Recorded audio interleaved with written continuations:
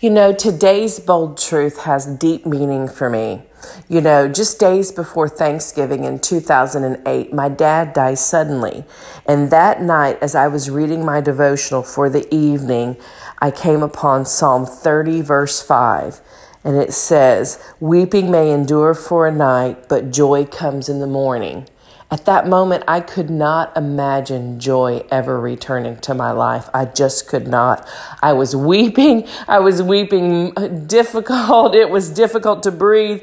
I didn't think joy would ever come. Months and days after that, even years, it was very difficult to celebrate, to do anything. I just didn't feel the joy.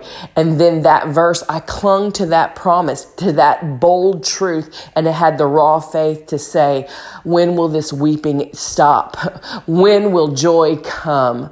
And it has come. And even though I miss and I celebrate and I honor my dad's life, and let me tell you, it's been several years, and some years it's happy, and other years I still cry like a baby. But joy always comes in the morning. So I want to encourage you today that joy comes in the morning. Whatever season of weeping you're enduring right now, know that joy comes in the morning. Have a blessed day. Enjoy Psalm 30, verse 5, and encourage somebody with it today. And we'll catch you back tomorrow on the next Bold Truth Raw Faith podcast.